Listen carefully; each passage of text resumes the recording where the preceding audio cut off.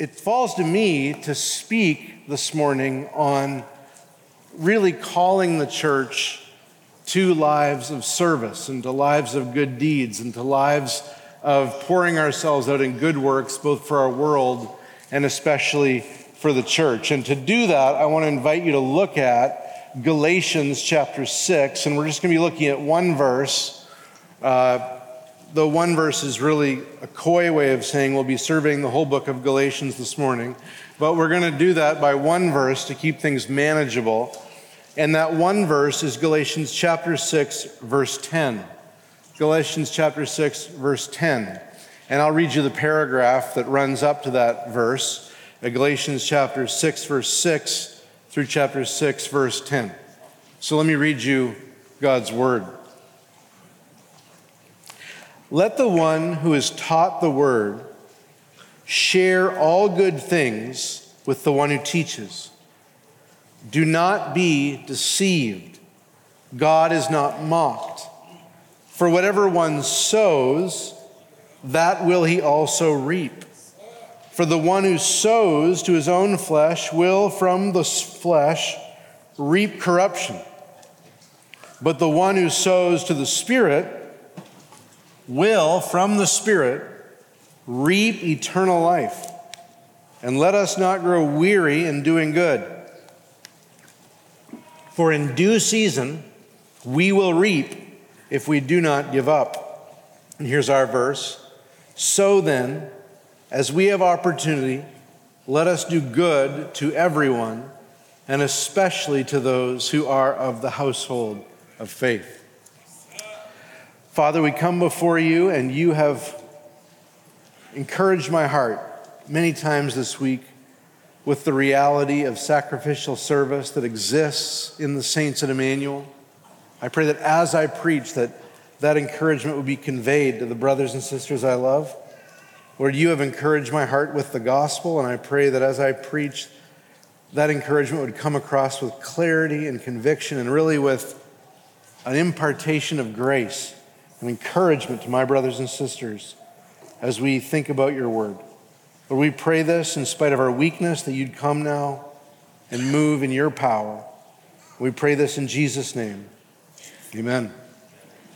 This week, as our staff made their final preparations for this morning's Love Your Neighbor ministry fair, I couldn't help but be encouraged over and over and over again.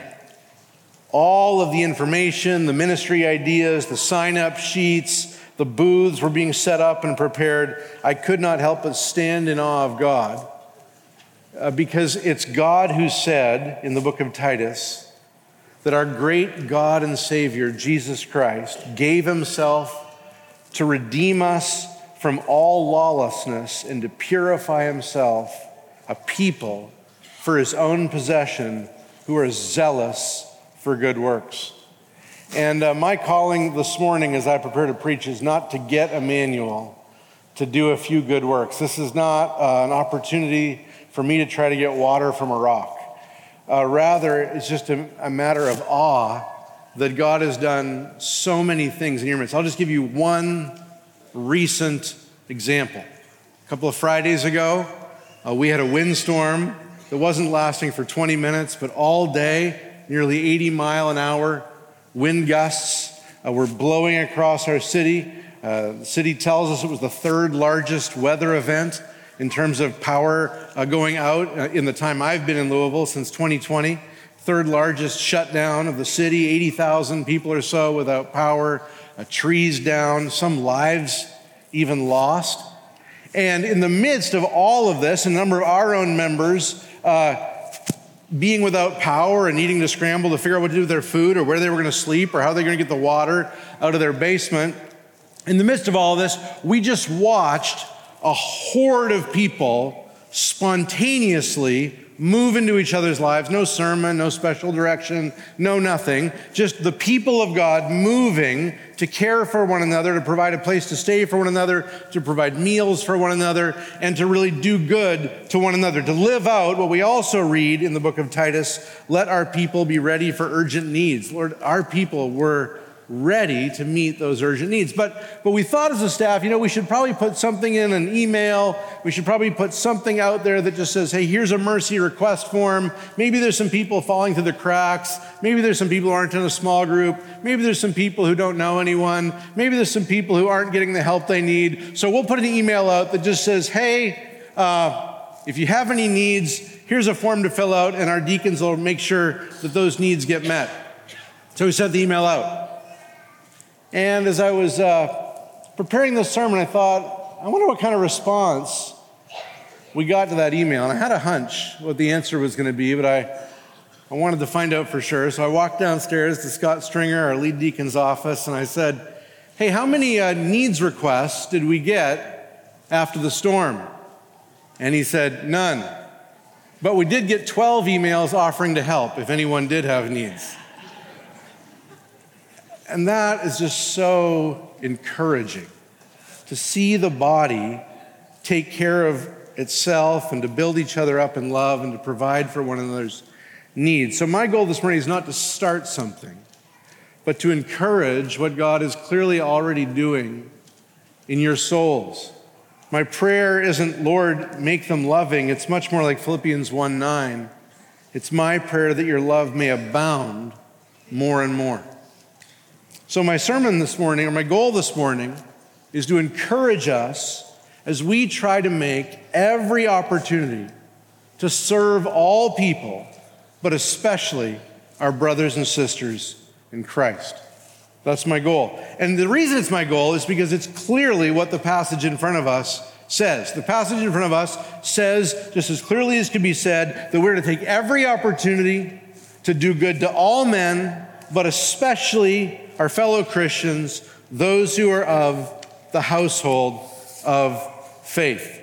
And so that's my goal this morning, that Emmanuel Baptist Church would do good whenever they can, to whomever they can, but especially to one another. Now, I want to point out 3 ways this text encourages us. I want to point out 3 ways this text encourages us in our service to the world and to the church. And the first way is this text provides us motivation from the gospel. It provides motivation from the gospel. The second thing this text provides is wisdom from the word. There's always questions, how much should I serve? What should I do? This text provides, in these short few words, remarkable wisdom from the word. And then lastly, it also shows us the scope and the priority that we're to give in our service. It gives us a scope of labor, what we're supposed to be doing, and also a focus, a prioritization, which is another kind of wisdom in how we serve the world and the church around us. So let's begin with motivation. I'm not going to lie, this will be at least half the sermon. First point's going to dominate. And the reason, and I'm only going to be looking at 2 words, but those 2 words are like the bumper on a semi-truck. Behind the bumper on a semi-truck is all kinds of weight and all kinds of substance. And this is what we find as we come into this verse. You'll notice the Apostle Paul says, so then. Those are the 2 words I'm talking about. So then, let us do good to everyone, and especially to those who are of the household of faith. What we're being told here is that this command, let us do good to everyone, especially those of the household of faith, is an implication. It's an application. It's coming out of something else. There's a so then that goes before it. This isn't just a general call to do-gooding. This isn't just sort of a general call to love your neighbor. You can get those anywhere, in any religion and anywhere in the world. There's a call to love your neighbor, and love especially people who are like you. That rings out everywhere in the world. But this so then tells us that this is an implication of something bigger. And I want to show you that really what's flowing out is that the call to do good comes out of the immediate context and the broader context of Galatians. And the immediate context is a reminder of a principle. We should do good, as we have every opportunity, to all men, especially those of the household of faith, because of a particular principle. And that principle you will find if you'll just look right up in verse 7. It's this: whatever one sows, that will he also reap. Now, hopefully, we're not too divorced from the agricultural world to be unable to understand this simple illustration. Whatever this simple principle. Whatever you sow, that's what you're going to reap. If you plant an apple tree, you better not be planning to make a tomato salad, because you're not going to get it. An apple tree is going to give you apples. One of the principles many of you parents are involved in teaching is, if you don't do your homework, you will not get an A. That's not the way that works. The way to a C, a D, or an F is to not do your homework. The way to an A or a B, it's a miracle. It's a mystery. How does it happen? You do your homework. And there it happens, like some cosmic reality dawning on your soul. Whatever you sow, that's what you're going to reap. If you don't go to work, no paychecky. If you don't do the work, you don't reap. Paul is just operating on the most basic of principles that the world runs by, and he's telling us that this reality, that if you do not work, if you do not sow, you do not reap, is just as applicable in matters of eternity. Is just as eternal in our eternal destiny. And what he does now is he tells us that we have a choice as to where we will sow and what we will reap. And he tells us that we can go in one of two ways, that we can have, if you will, two ways to live. You can sow to the flesh and reap corruption, or you can sow to the Spirit and reap eternal life. Do you see that there in the passage? He says in verse 8, "For the one who sows to his own flesh will from the flesh reap corruption, and the one who sows to the Spirit will from the Spirit reap eternal life." Now, the flesh is the Apostle Paul's way of describing the root and the source of all of our sinful desires. The flesh is a spiritual principle of evil, this desire for evil that's operative in our bodies. The flesh is what desires lust instead of love, self-love instead of sacrificial love, self-justification, self-righteousness, anger, malice, bitterness, instead of love and forgiveness and peace. The flesh yearns for and longs for all that is contrary to the Spirit of God. Now, many people, when you start talking about the flesh, they're in a complete mystery. It's like you're talking about something that could never be understood. So you'll hear people say, I don't know if I'm walking in the Spirit or if I'm walking in the flesh. It's a great mystery. But this was not a mystery to the Apostle Paul. The Apostle Paul spoke of this in the plainest language. He spoke like this. He says in Galatians chapter 5, verse 16, "But I say, walk by the Spirit, and you will not gratify the desires of the flesh. For the desires of the flesh are against the Spirit, and the desires of the Spirit are against the flesh. For those are opposed to each other to keep you from doing the things you want to do. But if you are led by the Spirit, you're not under the law. Now the works of the flesh are evident: sexual immorality, impurity, sensuality, idolatry, sorcery, enmity, strife, jealousy, fits of anger, rivalries, dissensions, divisions, envy, drunkenness, orgies, and things like these. I warn you, as I warned you before, that those who do such things will not inherit the kingdom of God." What is the work of the flesh? Anything that counters your desire to follow Jesus Christ is a work of the flesh. And the desires of the flesh are not a mystery, but they produce evident and obvious evil deeds, all kinds of sexual immorality, the kind of strife that emerges between friends or spouses or siblings, the enmity, the fits of wrath. There's no way to have a fit of wrath in the Holy Spirit. There's no way to take part in an orgy in the Holy Spirit.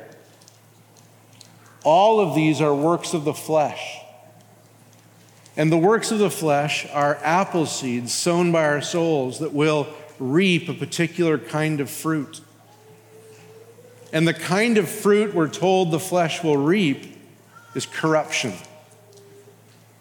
And you will see that corruption in your daily life. The Bible tells us the way of the transgressor is hard.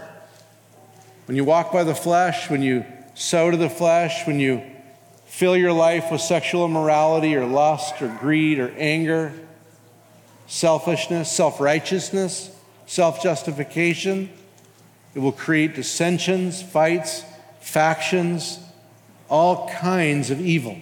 And the way of the transgressor is hard, or as the old catechism puts it, sin brings misery. But when the Apostle Paul speaks about sowing to the flesh and it bringing corruption, he's actually not primarily thinking about the effects on your day-to-day life. He's not primarily thinking about how if you sow to the flesh, it will make your life hard now. He's thinking about the eternal consequences, that will come into your life if you sow to the flesh. And you can see that when you see the parallel statements. Watch them.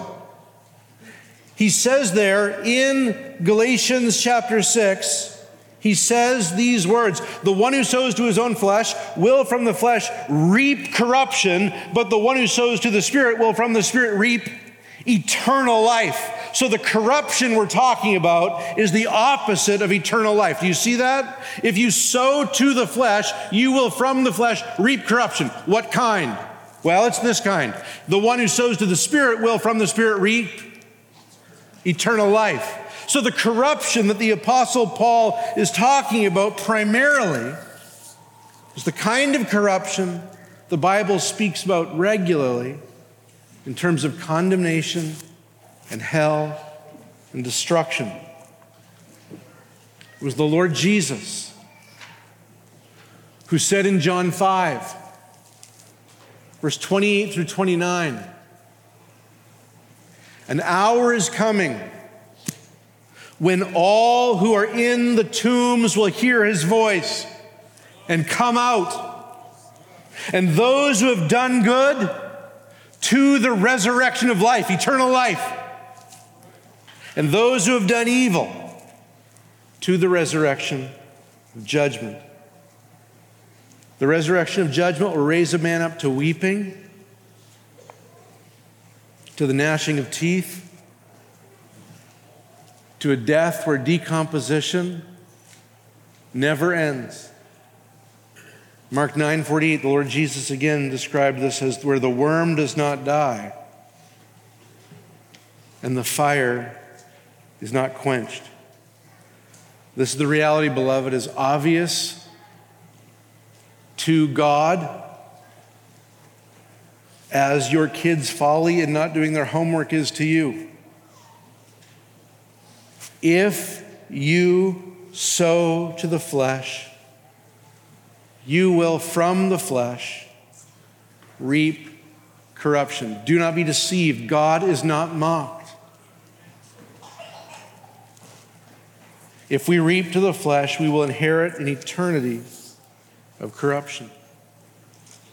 On the other hand, if we sow to the Spirit, that is, if you take those internal impulses that the Spirit of God produces in the child of God, those desires to do good, what the Old Testament calls the law of God written on the heart, if you follow the desires of the Spirit that say, "Oh, you want to be bitter right now, but you should forgive.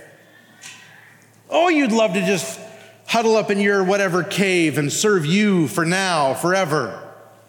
But you pour out your life for others. If you sow to the Spirit, you will, from the Spirit, reap eternal life. The reward, the glorious reward of following the impulses and desires of the Holy Spirit is that a literal life eternal wells up in your soul all the way. Death can't take it down. You will receive eternal life. That's the way Paul is motivating these Galatians. He's saying to them, listen, there is an eternal principle. You reap what you sow. If you reap to the flesh, you will reap corruption. If you sow to the Spirit, you will reap life everlasting, life with Jesus, life with God, life that never ends, life of peace, life free of all rancor, life free of all division. The way of the righteous in heaven will be easy. The way of the righteous will not bring misery, but joy. That's the motivation. Now, I got to be honest with you. I don't find that particularly motivating by itself.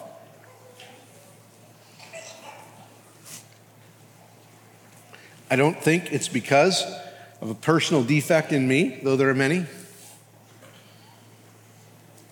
I think it's because those words, divorced from the rest of Galatians, do not give you the full story. How should you be motivated? Well, you should sow to the flesh and not to the Spirit. You should sow to the Spirit. If you sow to the Spirit, you're going to have eternal life. So get busy doing it, Emmanuel. Right over there in the fellowship hall, there's all kinds of ways to earn your way to heaven. If you sow enough to the Spirit, you're on your way there. Let's do it. What a tragedy that would be. I remember early in my ministry, preaching a great deal on care for the poor and need to serve others, all good stuff. But I wore more than one person out in the process. One of them was my lovely wife. And then some of you were there, and we kind of recalibrated for a season and went through Galatians many moons ago. And we saw that in Galatians, and we'll see this in just a moment, that before you get to any sowing and reaping, there's a gospel that says you are utterly condemned by your works and justified completely by his works and can be received completely into heaven without any works of your own. And we preached Galatians for months and months and months, and it was just such an encouraging season in the life of the church. And I came to a season a few months after that, and I went to my wife on a Saturday night, and I said, hey, I'm going to be preaching on care for the poor. Kind of wanted to get you ready for that, and I thought she was going to not have a great reaction to that. Not that my wife doesn't want to care for the poor, but just how these things can be. And she said, "Oh, that'll be great." I said, "Great? Why do you think it's going to be great?" She goes, "Because we understand Galatians now." Because if you understand the central message of Galatians first, the idea of sowing and reaping isn't a burden, but an incredible gospel joy. So we're still on sow then, and let's get the bigger context. The message of Galatians is this: that every single Christian is utterly free from the condemning rigor of the law. Every single Christian is completely and totally free from the condemning rigor of the law that says you must do this to live. Every single Christian is utterly free from the expectations of the law that you must give to God a perfect obedience in order to have from God a glorious life. This is everywhere in the book of Galatians, and I'll just kind of survey you through it. You can look up the verses later, but the first one of those glorious ones, Galatians 3:10, all who rely on works of the law are under a curse. For it is written, cursed be everyone who does not abide by all things written in the book of the law and do them. God has a law. God has given us a law that all hangs on. You love me with all your heart, soul, mind, and strength, and you love your neighbor and yourself. And it came to Israel specifically fleshed out for this one nation, and it made it very clear that what was expected was perfect and complete and total obedience. And there was nothing wrong with this law. Everything it demanded you do was good and righteous and holy. It was a perfect law. The problem was not with the law. The problem was with everyone who ever attempted to do it. And the problem with everyone who attempted to do it is that nobody ever did it perfectly. And make no mistake, the law doesn't flinch. The law says this: cursed be everyone who does not do all things written in the book of the law. The law is unflinching. The law is unrelenting. It expects absolute, perfect obedience the first time and every time in all of our lives. And if we have not done it, it brings judgment and condemnation. The folks in Galatia were kind of getting fed a gateway drug. The false teachers in Galatia were coming along going, hey, we should get circumcised. The Old Testament law talks about that. We should celebrate the Jewish holidays. Here's these people in this new religion. Well, that would be deep and rich and really enriching to celebrate all the Jewish holidays. That sounds like such a good... But Paul knew that these Judaizers were selling a gateway drug, and the Galatians had no idea where this thing was going to lead. And he says, look, I, Paul, say to you, if you accept circumcision, Christ will be of no advantage to you.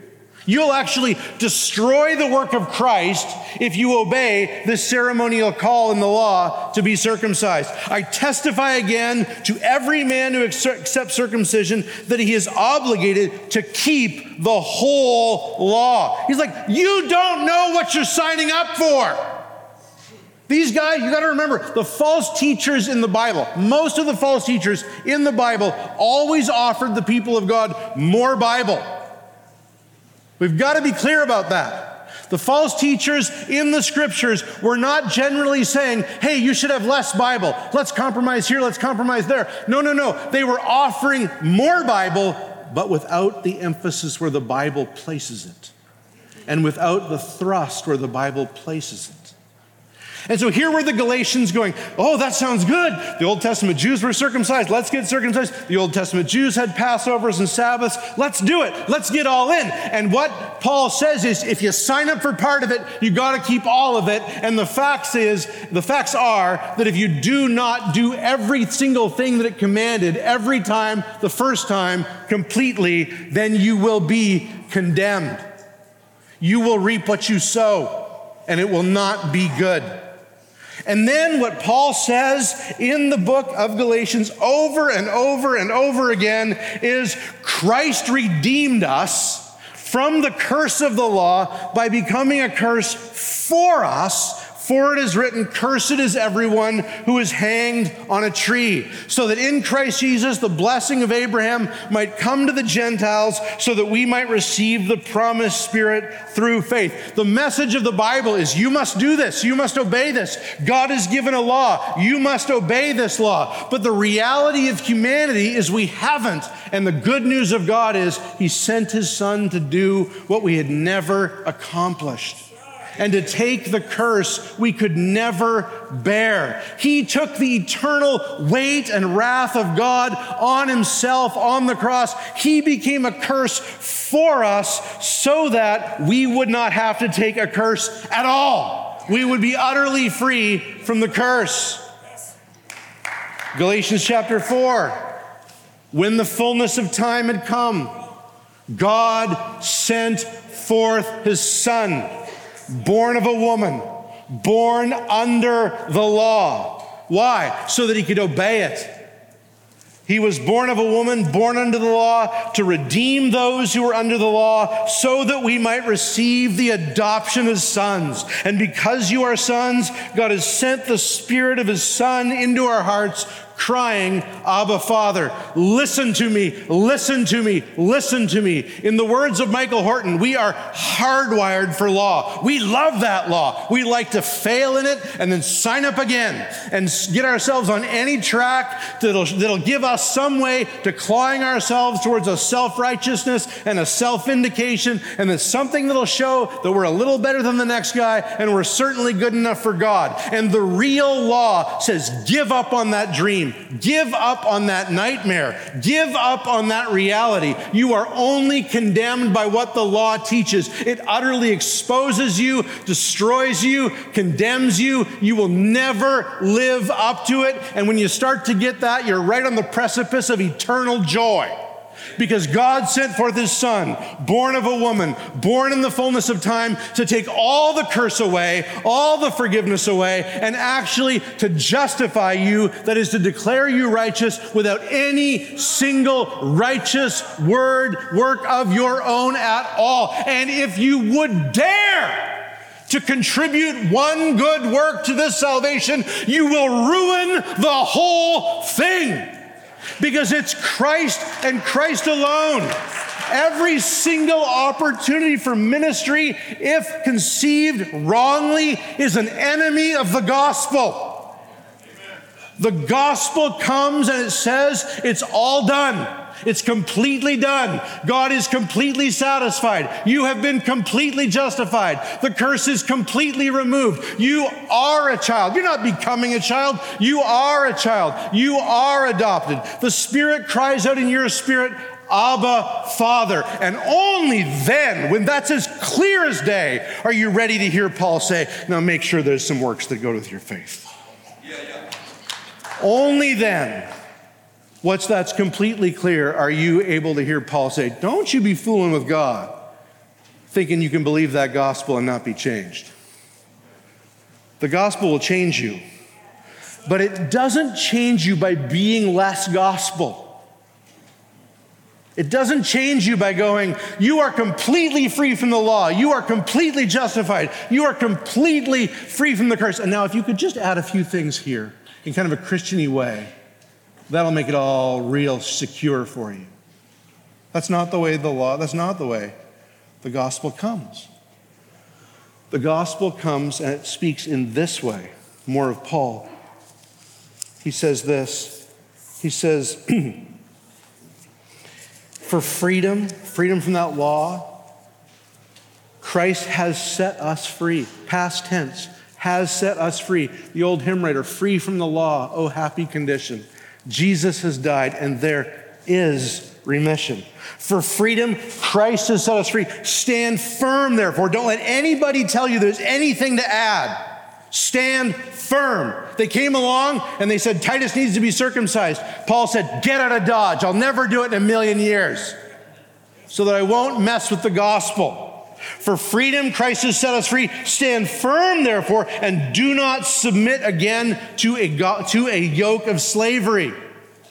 And then he says this, and here's how you get to good works from the gospel. You don't get there by saying, Christ did a lot, and if you can do a little, we can get this thing done. That's not how this works. It's Jesus paid it all. And when you see that Jesus paid it all, well, in the words of A.W. Tozer, it makes those happy love slaves of Jesus Christ. It makes people who want to serve him, not to earn a salvation, but because they're in awe of a salvation already earned. Galatians 5:13, for you were called to freedom. Read it in context. We're not talking about American freedom. We're not talking about freedom for sin. We're talking about freedom from the law. For you were called to freedom, brothers. Only do not use your freedom as an opportunity for the flesh, but through love, serve one another. So there's a way in which you stand in freedom. I need to add nothing in order to be saved. And I have been freed now to love. Not to add anything to my salvation, but because I've truly been saved. Now, with all that in mind, the fact that we are freed from the law, we are perfectly justified, we are already sons, we have the Spirit, Well, now you need to recognize that if you go on reaping to the flesh, you've deceived yourself. If you just go on living a life of ungodliness, well, the whole gospel's not been received. Because when you receive this gospel, it creates a desire to be like the one who is the gospel. Not to justify yourself, but to glorify and honor the one who's justified you. And so it's in that context, and only in that context, that the Apostle Paul will say, so then, in light of the fact that we have the Spirit, which the unbeliever doesn't even have, so then, since we've been made children of God, which we certainly didn't become by our works, so then, let us do good to everyone, not adding a shred to our salvation, and especially to those who are of the household of faith. I do find that more motivating. I think that's more motivating. Isn't it unbelievable that the greatest force for creating good works is the announcement that you need to do no good works to be saved? That's the wisdom of God. Or let me even say it just slightly differently. The greatest motivation for creating good works in you and I is the announcement that Christ has done every good work needed for us to be saved. Now, this brings me to the wisdom we need to live a life of good works. There's so much wisdom in this little phrase, as we have opportunity. As we have opportunity. Let us do good to everyone as we have opportunity. Many moons ago, my brother said to me something very wise. He said, Ryan, you need to be clear about this. Not all men are created equal. Now, he was not saying some are more worthy of life than others. And he was not saying some men are more worthy of salvation than others. He was just pointing out the fact that if we're honest for all of 10 seconds, we will all see, and that's that we're not all the same. And a lot of us, some of us have more intelligence, strength, gifts, resources, money, position in life, and some of us have less intelligence, strength, gifts, resources, money, all of the above. Now, I say all this because what happens when you start talking to Christians about good works is what they usually do is they find, say, like the top 3 or 4 guys in all of church history ever, like the guys who are like beyond the Hall of Fame, okay? The people they would name the Hall of Fame after. And they say, that's the standard, and everything else is horrid failure. I think I'm going to go back to bed now forever. But the reality is, most of us don't have the brains of Augustine, the 3-hour prayer life of Luther. We do not have the money of someone who's got their name on every building in town. We all have different opportunities. And if you're always measuring yourself up against the guy with more opportunities than you, you're always depressed and feeling like a failure to God. But notice here that we're to do good, and it's a very understanding God who's commanding it. It's a God who in the Psalms would say is mindful that we're dust. And he says, as you have opportunity. And so here's the facts. Not everyone has the same opportunity. Some of us will give away $1 million in our lifetime, and others of us will never have that experience. Some of us will lead an academic institution because we got brains coming out of our ears. And others of us will not even attend that academic institution. Some of us will care for nurse a grandmother till their dying day. Others will develop a trade that can be used to serve others. We have different opportunities. We will do many things God gives us the opportunity to do, but we cannot do what we do not have the opportunity to do, and we aren't even expected to. This principle comes from Paul. Well, let me give you a principle and a parable. Let me give you quickly a principle and a parable. Principle comes from 2 Corinthians 8:12, where Paul is talking about giving. And he says, if the readiness is there, the readiness to give, it's acceptable according to what a person has, not according to what a person does not have. So if you're ready to give, and you dig into your pocket, there's 2 big fat quarters, acceptable. God did not look at the widow who gave her 2 copper coins and said, I've got bigger donors out there. He didn't have a special meal for the bigger donors. He loved and cherished the gift of the widow with the 2 mites. The mother of 4 children has the opportunity to go do good to those children, but less opportunity to do good outside her home. The empty nester couple may be able to go out multiple times a week. We have different opportunities.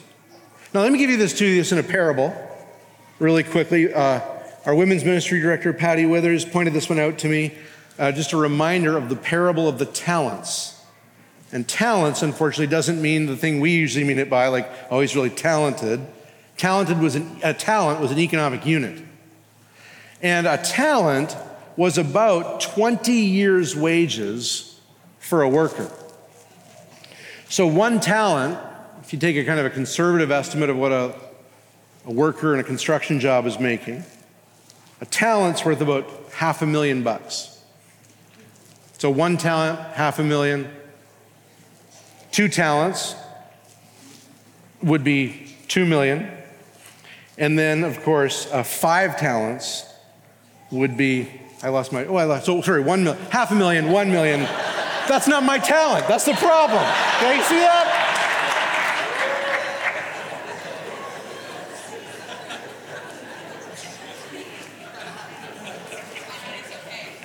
Thank you. 1 talent, $500,000. 2 talents, $1 million. 2 talents, 2.5 talents. Oh my word. 2.5. Yeah. So I'm going to write if I ever re-preach this sermon, it's going to say right here in the notes, do not go off script here.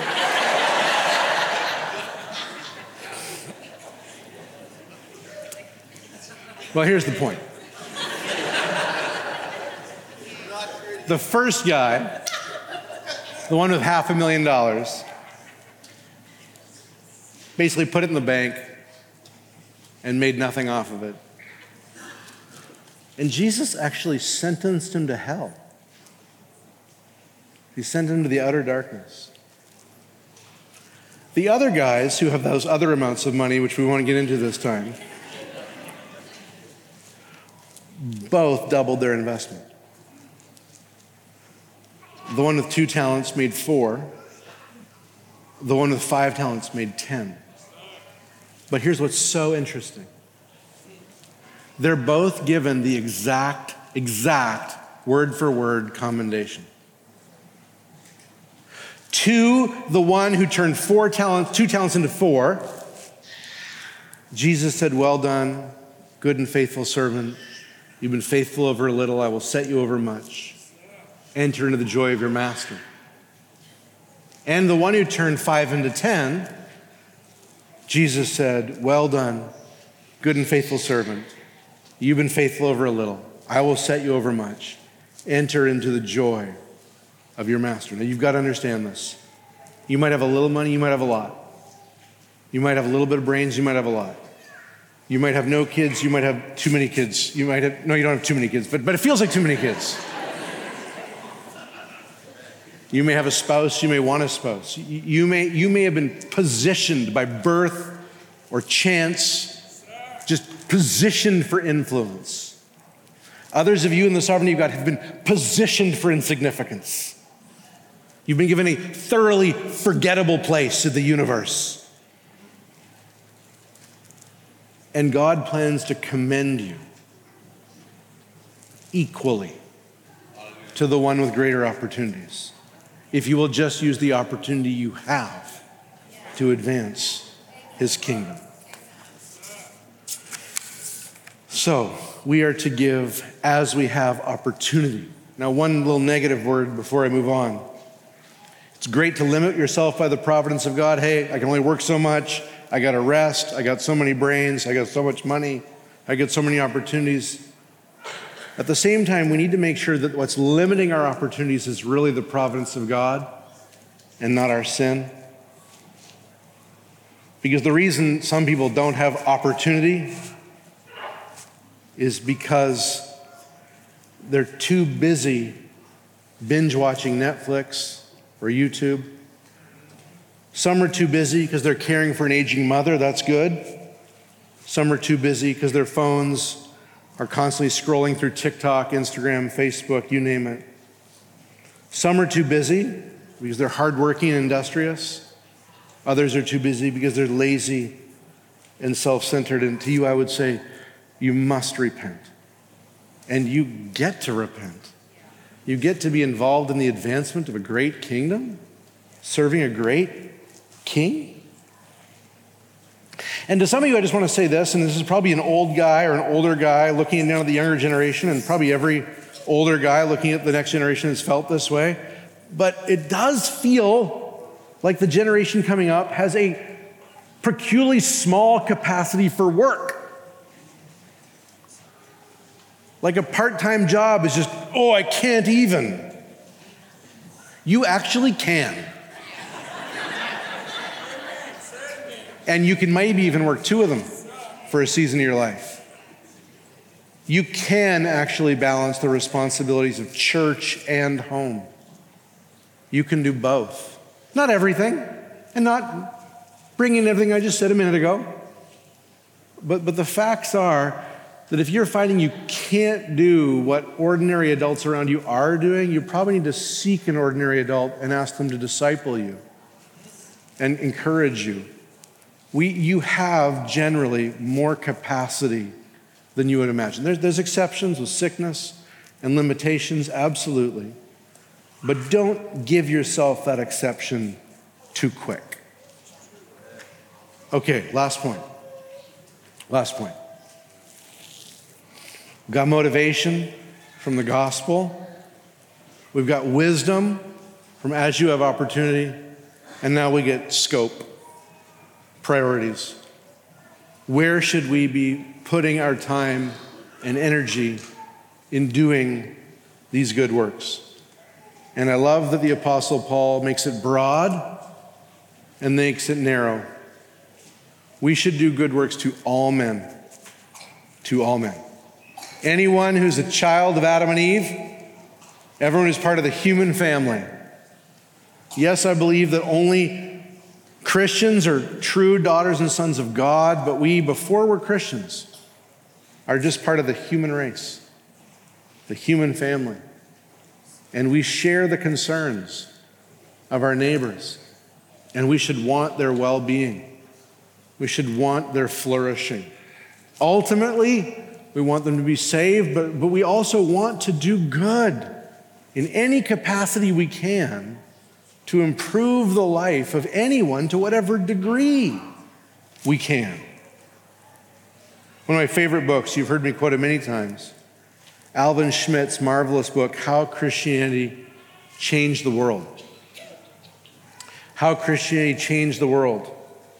And he writes specifically about how Christians provided the foundation for modern hospitals and society of caring. And he writes specifically about how Christian care towards the sick stood out in the ancient world. Let me share somewhat of what I learned from him. First of all, Schmidt points out that the Roman world into which Christianity was born was often merciless to the sick. Seneca, the first century Roman philosopher, openly wrote, "We drown children who at birth are weakly and abnormal." 3rd century Bishop Dionysius said that during a plague in AD 250, the pagans, quote, thrust aside anyone who began to be sick and kept aloof even from their dearest friends and cast sufferers out upon public roads, half dead, and left them unburied and treated them with utter contempt when they die. Even modern historians record that, quote, when epidemics broke out, Romans often fled in fear and left the sick to die without care. The Christians were very different. They did good to all men. Again, Bishop Dionysius writes of the Christians' care for the sick and dying. He says, very many of our brethren, while in their exceeding love and brotherly kindness, did not spare themselves, but kept by each other and visited the sick without thought of their own peril, and ministered to them assiduously and treated them for their healing in Christ, died from time to time, most joyfully, drawing on themselves their neighbors' diseases. They may not have understood all we knew about germs, but they knew how this stuff went around. Drawing on themselves their neighbors' diseases and willingly taking over to their own persons the burden of suffering of those around them. Beloved, this has been the Christian impulse throughout the ages, to do good to all men at great personal cost. Wherever we see need, we should be looking and praying for opportunities to do real biblical good to the homeless on our streets, the poor in our neighborhoods, the murder and mutilation infecting our medical profession, the ineffectiveness and ungodly indoctrination in our educational systems, the corruption of our government. In all of these places, we should be looking for places and positions, for opportunities to do good.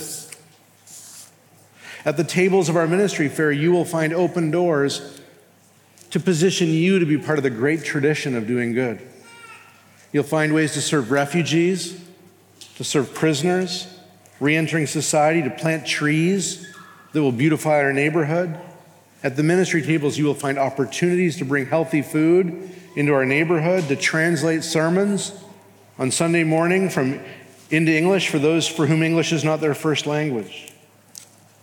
We should try to do good to all men.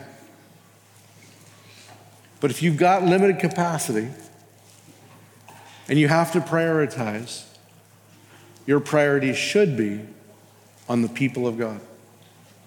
That's what the passage says. Especially to those who are of the household of faith. What a title. That's what your fellow Christians are. The household of faith. It can be tempting in a church this size to lose that reality. That we are family. First and foremost. We have God as our Father, Christ as our older brother, and we are each other's brothers and sisters. You wouldn't believe, I'm afraid I'm going to have to skip over it, but I've got like 2 or 3 pages of this. You wouldn't believe how often the New Testament uses the family as a guide to how to treat your brothers and sisters in the church. But one of the ways he uses the family as a guide to how we're to treat the church is that we're to care financially and care in doing good for the church with the same zeal that the deepest kin have for each other. The way we wouldn't let our parents or our siblings fall and not care for them, there's to be that care for the body of Christ, and to recognize that your truest and deepest family are those who share your faith. That we are the household of God. And I realize when you come here on Sunday mornings, it means it takes efforts to get to know those brothers and sisters and those folks over here. But that's a good work. It's the good work that precedes so many other good works of getting to know and love the people that Jesus brought into his home. One of the ways the Bible speaks about our love for the church is in the 60-ish one another commands of the New Testament. You really can't be living a faithful Christian life without being dominated by the one another commands. And as you go out into the booths, and see all these different ministries, and you look at opportunities with the College Collective, Emmanuel Adults, Emmanuel Youth, Emmanuel Kids, you could think these are opportunities to instruct one another and serve one another. If you volunteer to serve on our worship team, that is a direct application of Paul's words in Ephesians to sing to one another in psalms, hymns, and spiritual songs. And boy, aren't we blessed by those who lead us in worship every single Sunday. If you were to volunteer for the singles ministry or the transportation ministry or the welcome ministry, it would be a fair application of show hospitality to one another. If you would sign up for the nursery, which every person should do, don't pray about that one, just sign up for that one. It would be an opportunity to have equal concern for one another. To think about those who miss services because they have little ones and to think, I'll miss a service. So the ones with little ones don't miss a service. You could sign up for the medical team as a way, if you have medical training. Otherwise, we thank you for your service and ask you to choose something else. Bear one another's burdens and so fulfill the law of Christ. I was thinking, we were talking to our kids recently, and we were talking about what is adulthood? What does it mean to be an adult child as opposed to a younger child? And one of the things we were talking about is we just started talking about the fact that when a mature adult comes into the home, you don't need to ask them for help. When our friends come over, if there's some dishes there after supper, they just jump up and start putting them in the dishwasher, asking how they can help. Adults notice needs and move to meet them before anyone tells them to. Children require that you put yourself on repeat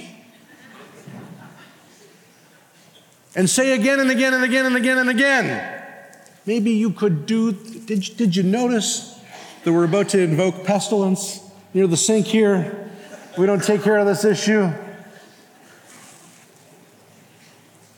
Adults see a problem and by internal rather than external motivation begin to make the responsibility.